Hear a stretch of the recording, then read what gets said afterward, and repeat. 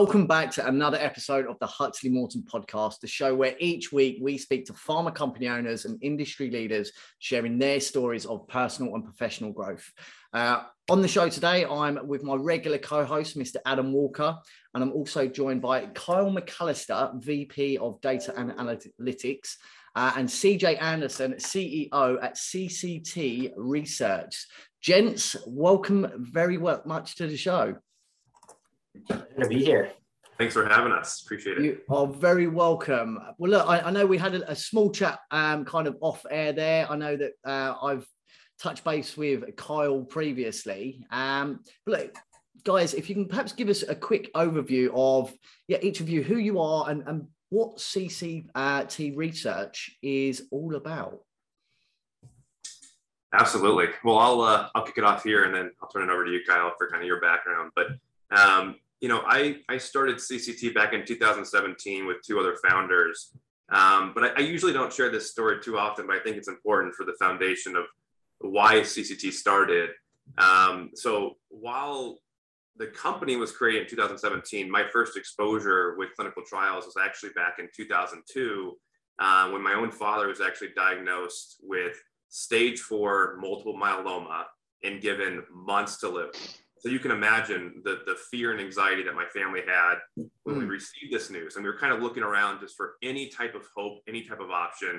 And his oncologist actually recommended that he could participate in the clinical trial. And so he actually ended up enrolling in this study. And because of the study, it actually extended his life 3 years. And so at the time, they thought it was only going to be a matter of months. But the study ended up allowing him to spend more time with myself and his family for 3 additional years. And I think that's when I really kind of realized the impact and the hope that research offers to so many different patients and their families.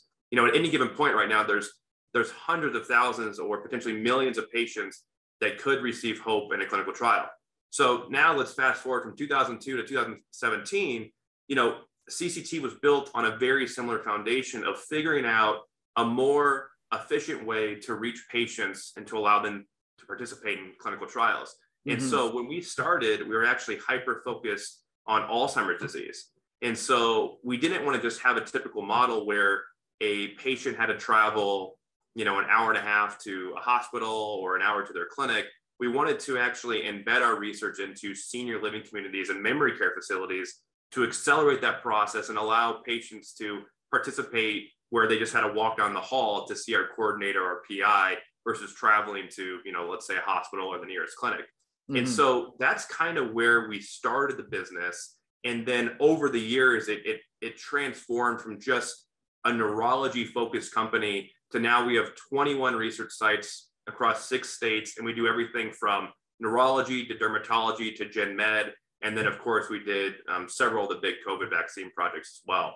And so now we're at this really interesting intersection where I don't think the demand for physicians and patients to participate in research has ever been higher than right now.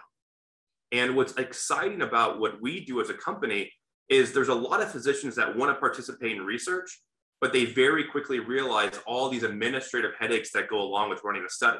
And so there's the regulatory compliance, there's the budget and contract, there's staffing the clinic, there's buying the equipment, there's all these aspects. And so oftentimes these physicians get very discouraged because they want to offer research to their patients as a care option, but they don't want to deal with all those headaches that go along with it.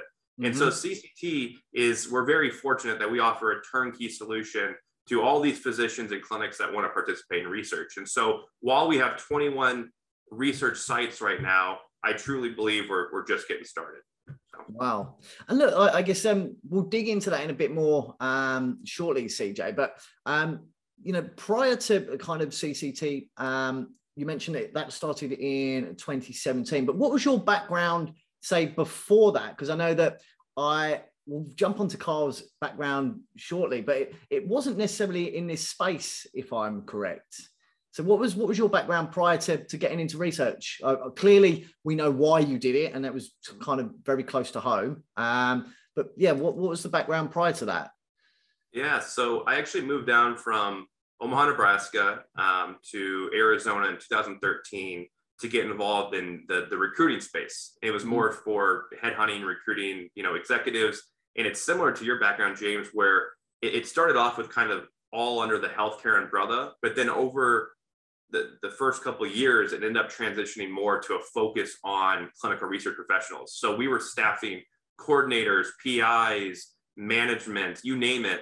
And that's really when I got my first exposure to understanding more the business side of research and what goes into creating a successful practice. And so I spent basically from 2013 to 2017, really hyper-focused on helping CROs and pharmaceutical companies and site networks like myself, hiring those difficult to find coordinators and investigators. Well, I know all about that, and there's some pivot that is. And look, Kyle, I know that your background wasn't necessarily particularly in this space either. So look, if you can give us and the audience a quick overview of your background and how you ended up partnering with CJ and CCT as well. Yeah. So CJ aligns with you, and I probably kind of align with Adam in terms of background, but my background is more in the technology space. So I started my career working for large electronic health records companies based out of the US. So I worked for Epic and for Cerner, and then have been kind of consulting in that space, working with large hospital systems. So very focused on sort of the, healthcare provider side of the world and how to better use technology and data to support what they do.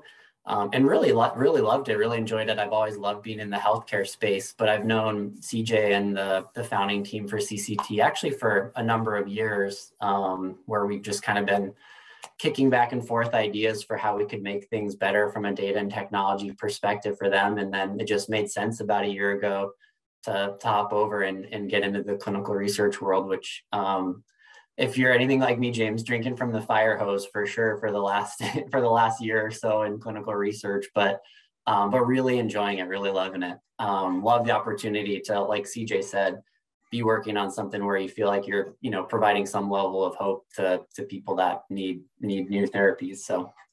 And it must be great for, I guess, both of you kind of working with like-minded individuals. So if you two were connected previously, kind of you've got that bit, I guess, CJ, from your recruitment background, that actually the key to business is in the people and connecting them. And if you've got a strong team, you're going to have a strong business.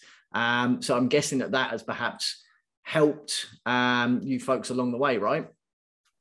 Absolutely. I mean, I think the foundational knowledge that I had in recruiting translated directly over into what we do now, because it all came down to finding the best people, right? I mean, your company is only as successful as the people that are kind of running the business. And one thing I really pride myself on and our team on is since day one, I think we've hired the best. And so even when we reach out to Kyle, we had this kind of interesting kind of question that got brought up, which is, we're getting these contracts with these large clinics. And sometimes these databases have over 100,000 patients, but our research staff are clinical experts, but they're not data experts. So how do we truly get the maximum value and really have the most efficient process of identifying the patients in the EMRs and then extracting that data, kind of aggregate our patient data to be able to have our team of recruiters make those calls. And so throughout the last couple of years, I would reach out to Kyle because that was his background and really just kind of get an idea of how would you do this and kind of what's your perspective on this. And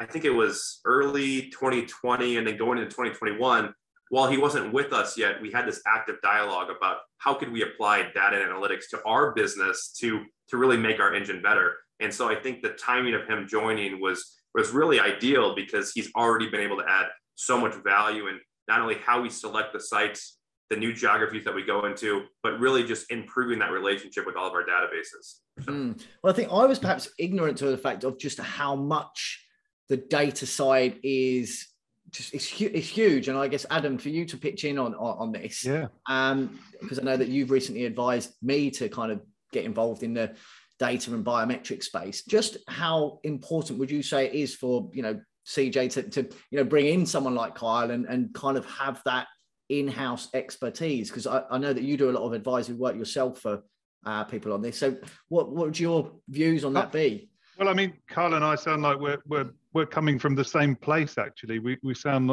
really like we're speaking the same language already, and I've barely said a word. But the fact of the matter is, I think between the two of you, what I'm hearing is, you can identify good people, CJ, and that's the key to building strong, highly professional, productive teams, but also from the data point of view, it's about understanding the data, but getting under the bonnet of that data, recognizing patient patterns, whether that's across geographies, therapeutic areas, because this is the nuts and bolts of what drives recruitment in patients and clinical trials. And right now, to be able to understand your data is pivotal, particularly if you're going to be enlisting sites, healthcare professionals, bringing in people into clinical trials. And interestingly also, CJ, you know, your backstory is very aligned with my own as well, because, you know, I think unless you have a passion about the work that you're doing, it doesn't resonate as strongly as your story does. And you do something for purpose, and ultimately the outcome is far greater and far more impactful. And it sounds like your purpose and the drive behind which, you know, you're building this organization is absolutely pivotal to that. But I think to your point, James, you know, data is central to everything that we do right now. In clinical trials, it's absolutely central. And it's not just because we're recruiting patients and participants into clinical trials. It's actually, if you've got a database of 50,000 people, that's gold dust. You've got to be able to identify what those patient populations look like and how you can potentially turn that into a value for another clinical trial or another site or another healthcare professional, key opinion leader in a particular area. And that's really where the gold dust is. I mean, you're both nodding. Maybe I'll bring you in on that, Kyle, to that point. Yeah, I mean, there's so many avenues we could take that conversation down, but I would just say the way you put it, that it underpins really everything is exactly how we're thinking about it. And I think, you know, exactly how I'm approaching it with CCT. It affects everything, right? You know, it's what we use to drive value to the studies that we're participating in, but it's also, you know, our ability to use data more effectively also impacts our ability to have good patient satisfaction in the studies that we conduct, right? If we're pestering a bunch of people that aren't good fits for a study, that's not, you know, that's not good for anybody. It's not efficient for us. It's not good for the people that we're reaching out to see if they're interested in the study. So the better we can target patients target the folks that are going to be the best potential fits that might be the most interested for a study, the better we're going to be all around for everybody, for all stakeholders involved. So that's one area. I mean, I think, you know, connecting back to the people side of it, we are very lucky. CJ and the founders have built a really strong, really experienced team of leaders across all of our sites. You know, I think most of our folks our director level folks are like 15-year plus research experience folks. So then having that experience to draw from, especially being kind of a newbie to research, but understanding data really well, has really informed the way we approach the data side of things as well. So it all does connect and it's all kind of underpinned, but so many ways we can take that. A lot of synergy there in terms of what you both do, and the fact that you've been able to piece that together is incredible. But for you, CJ, I guess the company's not been going so long, but you've already mentioned some pretty impressive stats in terms of the amount of sites, studies, participants, etc. But before we come on to that, what did things look like at the beginning? Because look, you've explained your reasoning and your passion for this business. How did it look kind of day one? Because, you know, was it just yourself? Did you have a team around you at that point? What was like the office environment like back then? Yeah, day one, it was me and the two other founders in a month-to-month office, really wearing every hat possible. I mean, you can imagine that first 12 months, you're doing every aspect, right? And, you know, and then what happened was, we were really, really excited about the model that we had. And, you know, at this time we had no name, no reputation in the industry yet, no case studies. And so what we relied heavily on was the ability to show sponsors and CROs our unique model of reaching potential Alzheimer's patients. So I remember we started to have open houses at our senior living communities. We started to give tours to sponsors about what we were doing. And the feedback was overwhelmingly positive. I mean, they loved it because normally the research setting is very clinical. And now for what we were doing, you walk into these beautiful state-of-the-art senior living communities, and it just felt very different. And so we were fortunate that we were awarded several really, really exciting trials. And I still remember the first couple projects that we had. And one of them was even a severe dementia trial where the MMSE score was, 0 to 10, where it was Alzheimer's patients that, when I go back to my experience in 2002, those families were experiencing that kind of looking for any type of hope. And so I remember we ran this study, and there were several patients where they were right in the comfort of their own home in the community. And I remember it was Christmas time, I think of 2018. And I remember we had we were flooded with thank you letters from their families saying we were so appreciative that my family member was able to participate in this. And it was just that reassuring moment of what we were doing is making such a big difference. And so we went from 2018 to 2019 really focused on that. And then when you go to 2020, the pandemic hits and everyone looks around and says, how are we going to handle this, right? At the time, the majority of our sites were in senior living communities where we had restricted access. But one thing that I think we really had going for us is we had this network of experienced physicians, experienced staff. And so we quickly raised our hand and said, we would love to participate in, bringing a COVID vaccine to market. And throughout that experience, we were fortunate that we were awarded some of the big projects. And not only did we participate, but we were the top enroller on several of them. And we also were audited by the FDA. And we were fortunate that we, passed that with flying colors. And so 2020, I think, really put a huge stamp of kind of what we were doing, gave us great case studies, not only from the quantity standpoint, but from the quality. And so then going into 2021, it was just the floodgates kind of opened up with all these other kind of high volume projects. And at that point, we were able to really kind of reinvest into our infrastructure, hire the best managers, the best department heads across the board.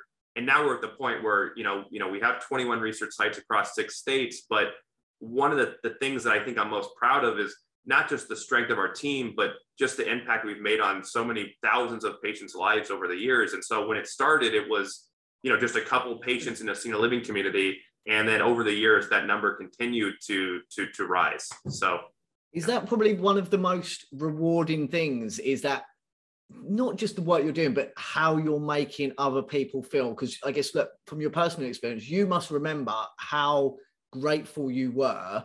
So I guess, to now be seeing that with other families, other individuals, how does that make you feel when you get those thank you letters? It's incredible. I mean, to me, this isn't even a job. Like when you're thinking about the career that you have and the business that you're starting, I mean, if you can have success, but you can also feel like you're truly making an impact, not just on patients' lives, but we're truly helping to bring the future of medications to market. And that's when I go back to not just Alzheimer's disease, but we still have all these dermatology studies where we're seeing the impact directly for these patients and helping to bring, vaccines to market. And so I really can't think of a more rewarding career and industry to be in than in clinical research. And I always ask so many people how they got into the space, because oftentimes they all have their different stories, but it's such a kind of hidden gem, and it's a large industry, but it's also small. I feel like everyone kind of has that mutual respect for what we're doing. Mm-hmm. And what's really exciting is that we really are making such an impact for so many people. So. Go for it, Adam. It looks like you've got something to say there. You touched on a couple of points there, CJ, but you're right. The people that serve this industry, James has described it himself, the passion with which we turn up and we show up every single day. We do the work that we do. I've been fortunate that I did choose this career 25 years ago, and I love it every day. And every day now I love it even more because of the impact. Exactly to your point, CJ. But I know that this is exactly James's experience of having tried, recruiting people into this business and this industry. People come with a purpose and a passion that I don't think you find in many other industries until you've been in it and experienced it. The connections that you make with people are so strong and so deep and so quick. Within a few short minutes, we have all aligned around a common purpose.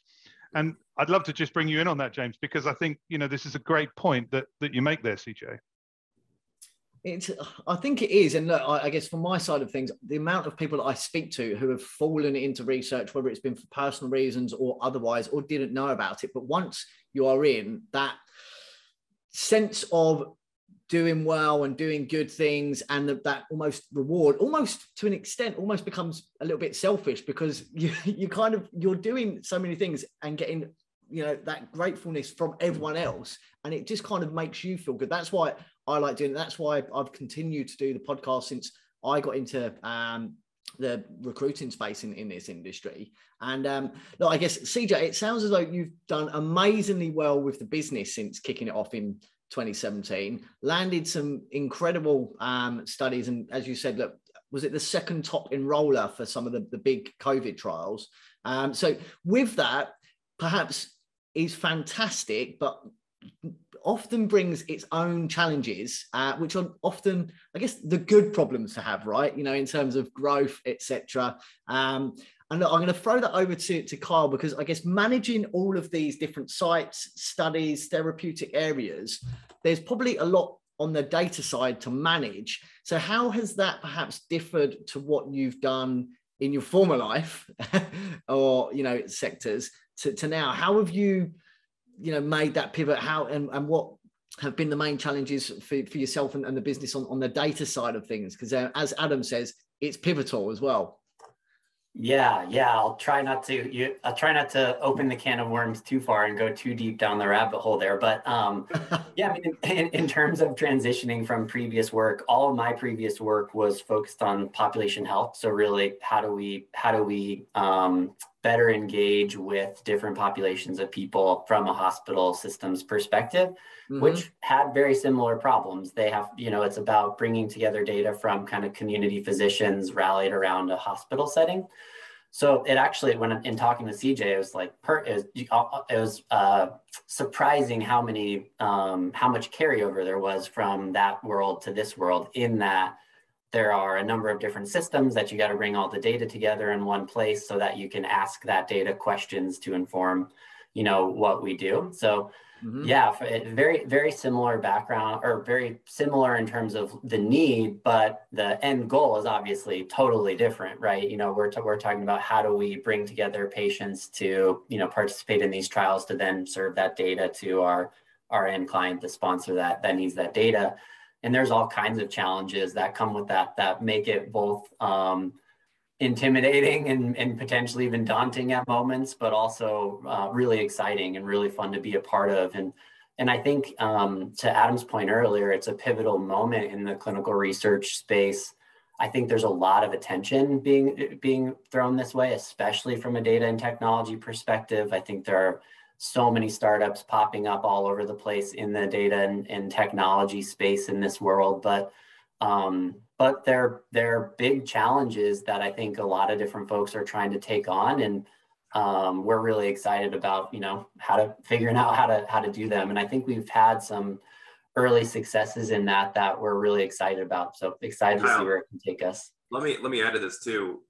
When I was talking to Kyle about joining our team, I gave him a pretty tall order. I had said, you know, we've built up, I think, a really great network of sites, but what I want moving forward is a data-driven approach to why we select the sites that we move into, why we go into the geographies, why we select the trials, and then a more efficient way to reach those patients. And so when Kyle kind of joined, of course, there was a learning curve, but I would say after about 6 months or so, he was truly hitting the ground running. And now I'm proud to say that checklist that I gave him, I think all of those boxes have been checked to the point where we go to Kyle and we're saying, hey, we want to move into Birmingham, Alabama, or Atlanta, Georgia. Let's do a whole analysis from a data perspective, or what are the top sites that could be a fit. And then once we actually go into those sites, what's exciting is I think there's so much improvement that can be made on the feasibility side of things. So if a sponsor is trying to select their locations to participate, oftentimes it may be, you know, fill out this piece of paper and how many patients do you think you can get? We've completely changed that. We come in and say, if you're looking for 100 patients, here's what we believe the top of the funnel needs to look like. Here's what we have. Here's the data behind it. Here's how many we believe we can enroll. And now we're taking on much larger percentages of these studies. And so to kind of give a quick case study, we have a large partner right now that's doing an RSV trial. And we just found out last week, you know, out of all the sites that are participating, they had the top 5. They kind of sent that out to everybody. And CCT has 3 of the top 5 enrolling sites in the US. And that's not by coincidence. Before that trial started, we had all the data behind why we'd be a great partner for that trial. And we had the funnel numbers, we had all the data that we needed. And now you kind of come to the end of the phase 2 portion. And again, I don't think we're surprised that we enrolled so well, because we had truly a data-driven approach to why we chose that trial and how we reached out to those patients. Mm-hmm. Yeah, maybe to add to that. Sounds good. I was going to say, yeah, Carl, I'll let you add to that if you will. Yeah, sorry, James.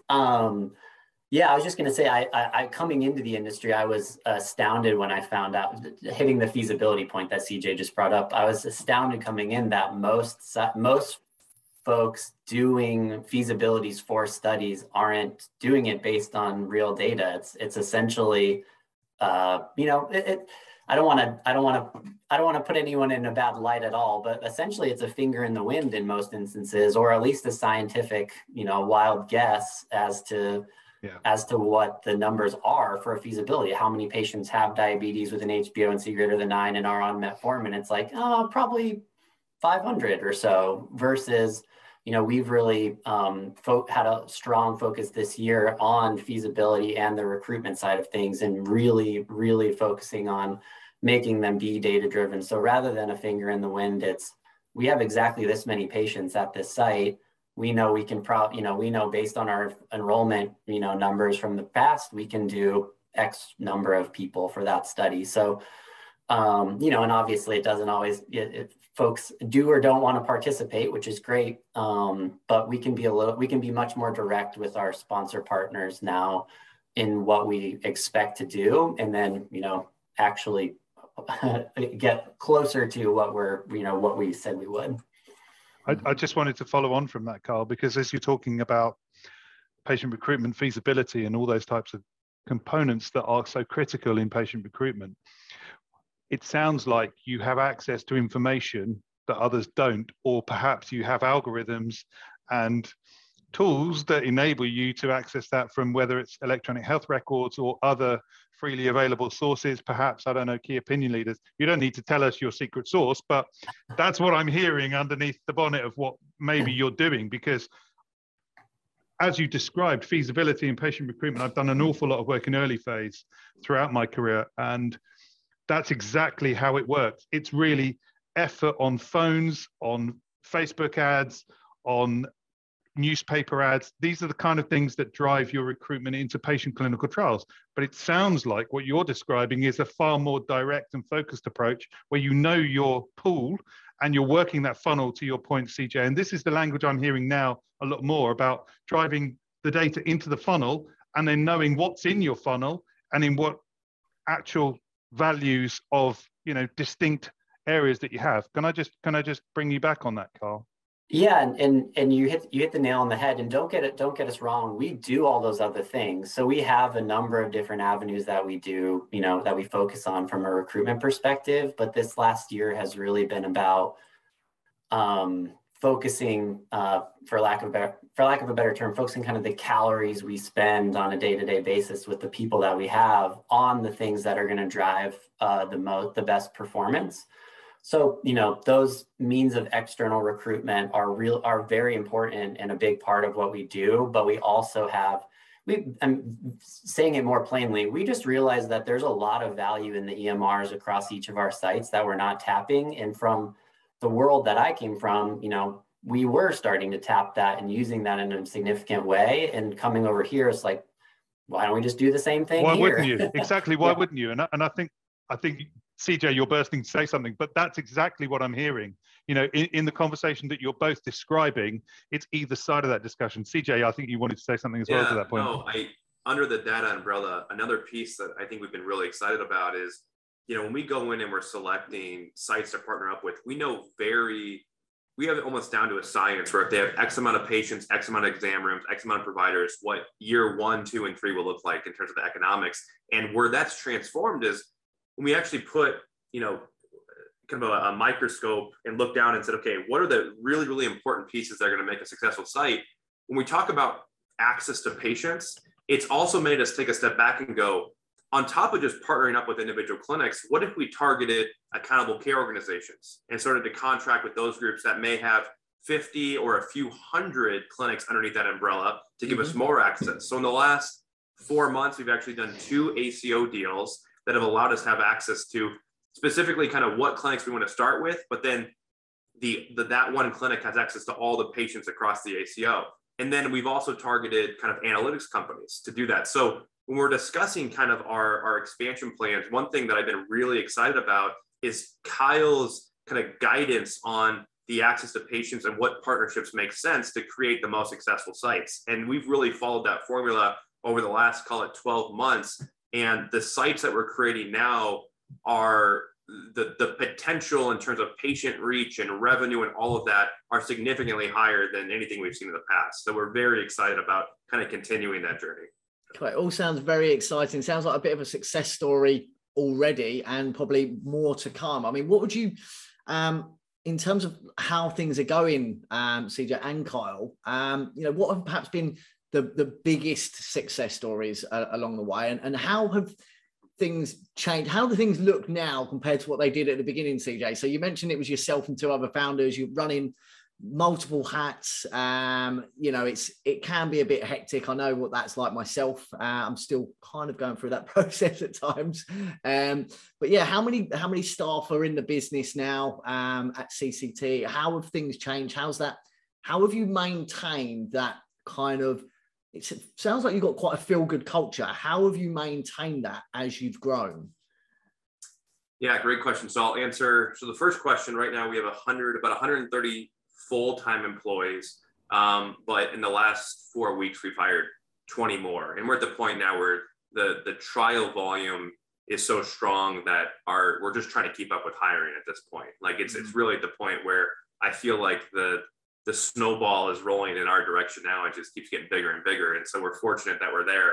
But to kind of answer the second question, in terms of some of the biggest wins and things like that, following kind of the data discussion, we went into Salt Lake City middle of 2020.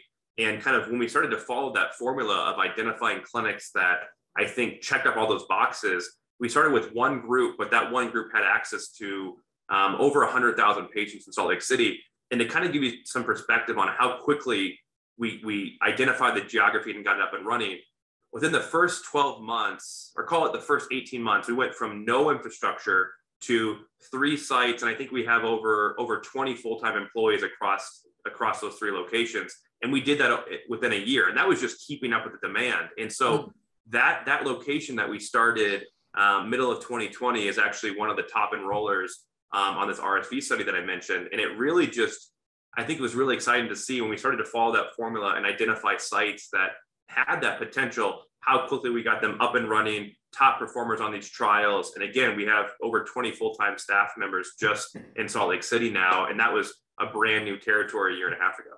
So. Wow. Sounds like you must have been quite diligent in terms of how you've gone about this. You've mentioned kind of following the plan, following the routine, having your USPs and sticking to them. Where does that perhaps come from for both of you? Is there any particular mentors that each of you have looked up to? Has it been via networking, or have you just figured it out along the way? What have you learned about yourselves, and where has this inspiration come from outside? Yeah, I guess I'll kick that off. So I was really fortunate that when I was in the recruiting space prior to CCT, I had worked with several really, really great research companies. And because sometimes I was recruiting executive level roles and above, I had direct access into their executive team and sometimes the CEOs. And at that point, I was just a sponge. I mean, I was constantly asking, trying to figure out, how they did what they did. And it was just so exciting to me to see how these companies were growing. And then when we started CCT, we put together an amazing board of directors that have all had really, really great kind of success stories in the business world and the investing side. And they started with us in 2017 as kind of our first, the first round of investors in our board. And what's exciting is over the last 4 years, they have been highly engaged. I talk to them every single week. They've been very, very helpful. And all 3 of our board members have been great mentors to myself and our leadership team. And so I think along kind of our journey, it's really important that you constantly have mentors that you're still learning from, because we still have, the more that I learn, the more that I've realized I don't know anything. There's so much to learn. And so I'm really excited that the board that we have been such strong mentors to us, and they all have strengths and kind of different specialties. And so we have some that are very strong on the legal side, some that are strong on the investing side, and some that are strong on the technology side. And you kind of take those our board as a whole, and it's really helped to frame our leadership team to have the right goals and the right focus of kind of building CCT. I like that. Kind of not afraid to ask questions and admit kind of your own ignorance. I guess at times I'm often the same. You know, curiosity leads to, you know, a lot of questions, and you learn a lot. And that's what I really enjoy about kind of what I do and running the podcast. And I guess, Kyle, you must have kind of similar values there to almost make that jump and kind of get in bed, as it may be, with CCT to start with. So, you know, who has it been the advisory board for yourself, or is there any external mentors that you've looked up to that have given you this kind of ability to, take risk, make that leap, as it may be?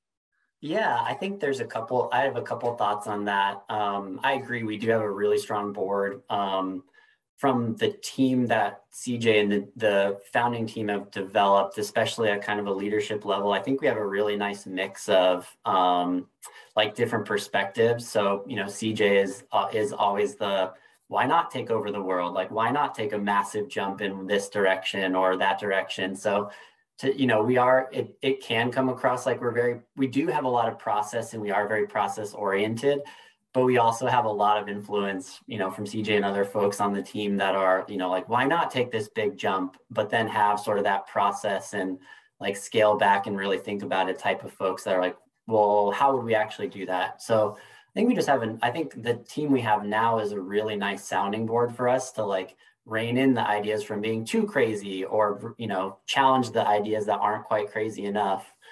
So I'd say that. And then two, one thing that just pops into my brain as you're asking that is, you know, I've been across a number of different segments of the industry. I worked in the payer space, et cetera. And so I've had a number of different bosses. And it's funny, as you say that, the bosses that I probably at the time would have said, oh my gosh, I can't stand this. This is the worst job I've ever had. This is the worst boss I've ever had, because they're very demanding, et cetera.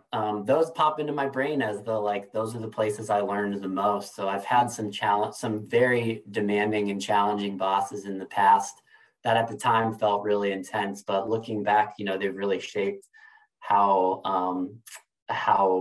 I think about things, and kind of demand a little bit more of myself and the people around me. So I don't know, sort of a random thought, apologies, but that's sort of one thing that's all right. And you know what, it's funny you say that, because Adam and I often have this conversation with other guests that we've had on the show, and it's a case of, look, if you've got a system and you know what you're good at and you know what your strengths are, you don't mind taking the occasional risk because you're prepared to bet on yourself. And it sounds as though both of you are in that situation, and as a company, it seems like that's the sort of culture that you encourage, you know, for people to speak up and, you know, bring ideas to the table, because that's where the growth comes from. Yeah, I'd throw one thing out that I think highlights that for CCT, and kind of being the new guy to the team, so to speak, in the last year.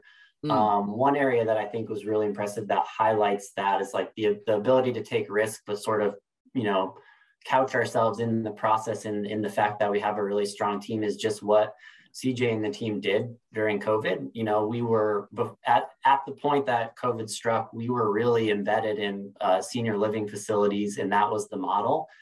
And obviously that got completely blown up by COVID. We could literally physically couldn't be in the places that we were conducting business at that point.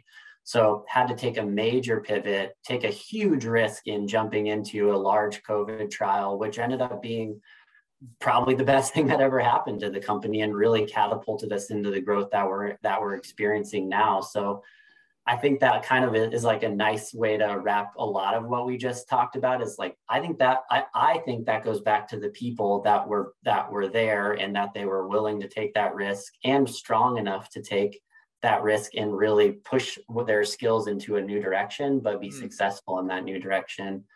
And speaking to the risk piece too, I mean, I go back to 2020, and when the pandemic hit in March, I just found out in February my wife is pregnant, and I'm sitting here going, this is not going to be, because everyone's looking around trying to think, you know, how are our companies going to handle this, right? Is it a downsizing year? Is it how do we just secure as much, you know, cash on hand as possible and ride this out? And one quote that just kept coming in my mind was, there's a saying, it's from the ex-CEO of Intel, which is, Poor companies are destroyed by crisis. Good companies survive them, and great companies are actually improved by the crisis. And that kept coming to mind, which was, how do we position ourselves to actually turn this pandemic into a good thing for our company?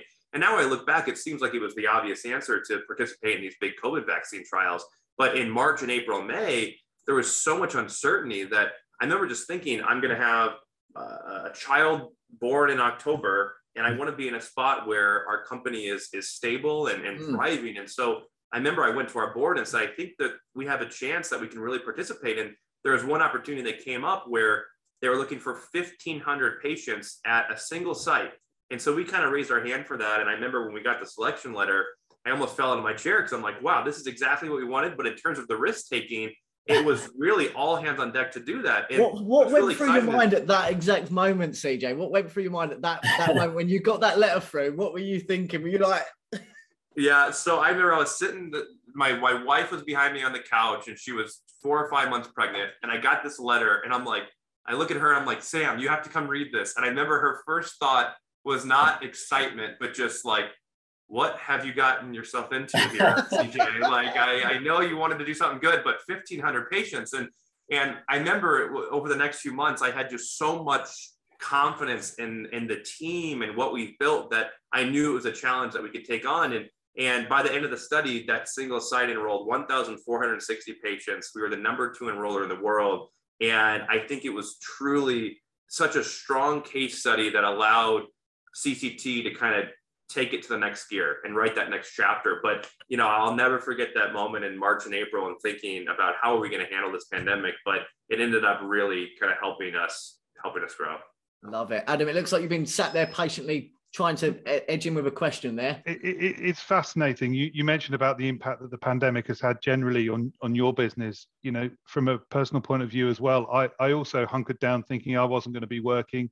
I think we all pivoted. James, certainly with Huxley Morton, did the same. We all wondered what that might look like. And actually, dare I say, it's created enormous opportunity within this industry that we could never have anticipated. But also, I think it's changed that status quo, the very conservative, objective, risk-averse nature of the work that we do, because it is so highly regulated and there are such tight boundaries on it. None of that's changed, but actually what's changed is the mindset of organizations like your own, like myself, like James and the Huxley Morton group. We've all had to pivot and change and actually say, well, it's do or die, right? It's basically you grow or you die. And that can be physical, metaphorical. It doesn't matter, but we are all experiencing this from slightly different perspectives. But I think, you know, the point that you make about also having a child and bringing a child into the world now, you know, that's an incredible thing. And I've got 2 teenage kids who've been through some incredibly challenging couple of years, you know, educationally. My wife's a teacher. You know, we are all impacted by this. We have family, we have friends, we have connections who've been directly impacted negatively by COVID. So it's almost turning a negative into a positive, but it's also changing that mindset that I think I heard you speak about, CJ, which is so clear and is so transformative for this industry and everyone that's touching it. I think, yeah, you're spot on there, Adam. And I haven't seen that quote before, CJ, from was it the head of Intel? But I did read a book a while back called The Obstacle is the Way. And that's exactly what springs to mind about turning that kind of massive obstacle of COVID into an opportunity. It seems like you've done it as a business. We've done it. You know, we were recruiting engineers to jet off all around the world. No flights meant no business. But now kind of here I am, and it's one of the best things I've ever done. So look, I can hear where you're coming from there. But look, I guess to move us on, look, it sounds like you've had an incredible journey. Business is absolutely booming. You're winning studies left, right, and center. What's next? Yeah, that's a great question. Something that we've been thinking about a lot over the last few months. And I think we're at this point, and, you know, I mentioned this earlier on the call, is that I really do believe the demand for more physicians and patients that participate in trials has never been higher than it is now. And so while CCT has 21 sites, I think over the next 12 to 24 months, we're going to get really aggressive with kind of our expansion efforts while we continue to integrate technology. And ultimately, my goal for us is to be the best partner for drug and vaccine development in terms of having the best solution, the best sites, the best team. And so I think, honestly, with where we're at now and kind of the 6 states that we're currently in, I truly believe we're just getting started. And I think there's going to be a point potentially over the next few years where sponsors can come to us, and if they need a few thousand patients for a trial, we can potentially take on entire studies because we'll have such a large network of sites that can take that on. And so I think we're truly building something really, really special. I think technology and analytics are going to be a big part of that. And so, yeah, I'm very optimistic about the next chapter of this business. It does. It sounds like it. And as Kyle sort of touched on earlier, CJ's coming up there with the world domination, perhaps. So we will watch this space. But look, gents, before we wrap up, look, we always close the show with a bit of a quick fire question round, and perhaps look, we'll perhaps open up to each of you, or you can pitch in with a question each. We'll play it by ear, but look, I'll put the first one out there to perhaps CJ, because this is the first time you and I have spoke. Look, what is the number one piece of advice that you would perhaps give to your younger self? It's a good question. I think I would, if I had to go back in time, I'd probably tell my younger self not to worry so much. Sometimes the things that you think are bad in the moment end up becoming good, and sometimes things that are good end up becoming bad. And so while it's easy to kind of, when you're in the current state, to look back and kind of connect those dots, but in the moment, not to worry so much, and understand that there is a bigger picture and more than what we can't see. So. Mm-hmm. Don't sweat the small stuff, as it may be. Mm-hmm. Yep. I like it. Kyle, should we shoot to you for the same question? Sure. Yeah, sure. I was going to say, give up on the NBA now because you're not going to be 6'10", but that would be the best advice. No, I think it's similar to CJ's. It would be keep moving towards the things that you're passionate about, keep moving towards the things that get you excited, and don't worry about money and success and those things. Just keep moving towards the things that you like and the things that light you up. Which I have successfully followed at times and not followed at times. And right now I feel like we're in a pretty good spot, but yeah. Cool. I like it. Great advice. So back to you, CJ. Is there a particular book or resource that you're using at the moment that's driving your thought around that future planning for the organization?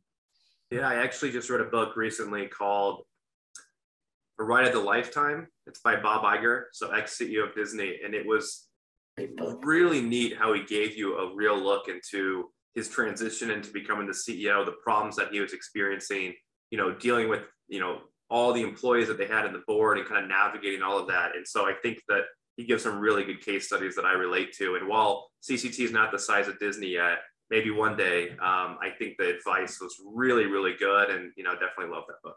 The principles can potentially multiply out, can't they? That's the point. If you start from small acorns. And maybe the same question to you, Kyle, if you wouldn't mind. Any particular podcasts or anything that you're particularly listening to at the moment that you'd recommend to our audience? I mean, Huxley Morton, of course. The first person that said that. No, I actually genuinely have gotten a number of great insights from you guys, from your guys' podcast. So cheers to you guys on that. Maybe taking it in a different direction. I'm kind of a health nut, and I love, just learning about health and fitness. The book I read recently that's jumping out of my mind is Breath. It's a book just about, how you breathe and how it impacts everything in your life. And it changed the way I think about breathing, which is the thing I never thought about before. So that's amazing. I was listening to a pod only this week with Jay Shetty, and he was talking about breathing. He talks about it a lot in respect to how it applies from sporting endeavors, whether you're a swimmer, a runner, any kind of athlete, you have to focus on the breath, or singers even. He talks about that, coming from a very deep place. And I think it's probably of a very similar nature by the sounds of it. But well, that's great. That's great to hear. Cool. Well, look, for this one, we will perhaps keep it just to CJ. It sounds like it's perhaps more appropriate for yourself. Look, you've been in the recruitment game. You're now in a position where you are regularly hiring.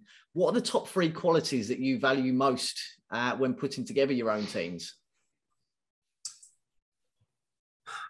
I would say integrity, one. Probably hunger too. I think it's important where I don't want to quote Warren Buffett too much, but there's kind of the skills when you talk about the integrity and kind of the passion, and all those pieces are super important. Or I guess when you talk about like the hunger side and having that, but you need to have the integrity to offset it. So I'd probably say integrity, hunger, and empathy. I mean, I think we're in an industry now where we want our team hungry to be able to grow, but we also want them to have the empathy to be able to relate to the patients and be able to build those relationships. And then, of course, on the integrity front, I mean, you have to have that to work at CCT. It's a huge priority for us. So. Perfect. It's a great point about integrity, humility. They all speak to the same point. It's kindness. It's working with kindness. It's acting in kindness. It's making choices through kind principles, isn't it? That's really, I think, what you're speaking to, CJ. That's a great answer. Absolutely. And if I can point this one to Kyle, so dare I ask, what's your favorite thing outside of work? If it's not NBA, it might be. Are you still dunking? Can you dunk? I have dunked in my past. I won't comment on current state. The favorite thing outside of work, I have to say, we just had a little girl. She's 5 months old, and then we've got a toddler as well, a little boy. So they take all non-work moments are taken up by them in the best way. And CJ and actually really everyone on our kind of leadership team are all fairly young parents. So it's been fun to share that with everybody. That's awesome. And it gives you that purpose, doesn't it? It gets you a reason to get out of bed at 5 a.m. in the morning, never mind, before you have to do your day job. Yeah, whether you want to or not. Yep. Yes. And look, this is always my favorite question, because I like to know the people behind the business as much as kind of all of the accolades and achievements you've got. So look, CJ, what's your go-to stress release activity, fun activity with the kids? I know kids takes up most or 99% of my spare time as well, but what is it for you? Yeah, I really have to echo a lot of what Kyle said. So now my daughter is, I think, 16 months now. So we had this routine. So our house is on this little lake where we have a bunch of ducks and geese. And so basically every day when I get home, we go on a walk, and it's the point where we feed the ducks every single day. But when we walk around our neighborhood, the ducks know our stroller. And so we go down, and it's like 30 or 40 ducks come up, and we feed them every single day. And my daughter just loves it. It's like the highlight of her day. So I look forward to that, Are you at the point where you recognize any particular ducks just yet? Has your daughter named them? We've named a couple. There's some that have, unique characteristics, whether it's the color of their feathers or just certain traits. And so there's a couple that we've named, and then they usually come up every time too. So it's been fun. I really love just kind of seeing her face and how much she's learning. And, being a parent is really been an awesome experience. So. Cool. I like that. We were doing that with our son on the way to daycare, but we've realized that depending on whether he wants to get out of the stroller, it could be a half-hour walk or an hour and a half walk, and we've got to get to work. So we've sometimes had to sidetrack. But getting a bit more kind of deeper to wrap up the show here. Look, you're both incredible gents. It's been a pleasure having you on. But look, Kyle, I'll shoot this one to you first. What would you say is your number one golden rule for both life and business? Such a tough one, but ever since Adam said it, it's kind of been in my head, just kindness. I think, and kindness can mean so many things. It can mean, the way we think about kindness being, warm, fuzzy, and it can also mean being really direct when you need to be really direct, because sometimes the kindest thing is to give it to somebody straight. So, yeah, kindness. Cool. And CJ? Yeah, I think for me, it's probably never make a major decision in the heat of the moment. I can't tell you how many times, and I even go back to my younger self when I was in college and something happened and I would freak out or make a call or make a decision. And the next day I'd wake up and go, why did I handle it that way? And so now one thing I do at CCT is no matter what news I get, good or bad, but specifically if it is bad news, I'll take a second before doing anything and really think through the approach. And sometimes I'll sleep on it, wake up the next day and go, was that the right idea? And then I'll act. And so that's something that I try to follow, most of the time. So cool. There's a great principle that I've heard recently spoken to about that, which is recognizing red and blue zones, CJ. Red is that high fight flight situation, and the blue is the flow state. And recognizing when you're in blue and when you're in red. Sounds like that's red, but knowing when it's red finding that blue state where you have that clarity of thought, and actually you can make those good sound decisions based on fact, not fiction, and what feels like the most overwhelming issue at the time, when you reflect back on it, it never is it? Absolutely. Yeah, couldn't agree more, Adam. Excellent. Well, look, guys, thank you so much for giving up some of your time to come on and share your journeys and, I guess your outside activities as well. It will certainly be interesting to follow the story to see what's next. It sounds like it's been a roller coaster over the last couple of years. So hopefully that continues to go up and up. But look, for any of our audience that are looking to reach out to you, whether it is, I guess, patients, people wanting to work for CCT, investors, people that are just interested to hear more about the business, what is the best way to get hold of each of you? Yeah, for me, I'd say definitely LinkedIn. I mean, just add me on LinkedIn, drop me a message. I check it pretty much every single day. And so add me on there. I'd love to, open up a conversation. So. That recruiter life has not died. Yeah. Yes, same here, LinkedIn personally. And then to your point on patients, our website has all the studies that we're running and kind of the areas that the regions we're running in. So if you are interested, if you're listening to this out there and you are interested in participating, check out our website and you can get in touch with us there. But absolutely. Well, look, guys, thanks again for coming on the Huxley Morton podcast. It's been an absolute pleasure. I'll let you get off to enjoy the rest of your day. You too. Best of luck to you guys. Thanks so much.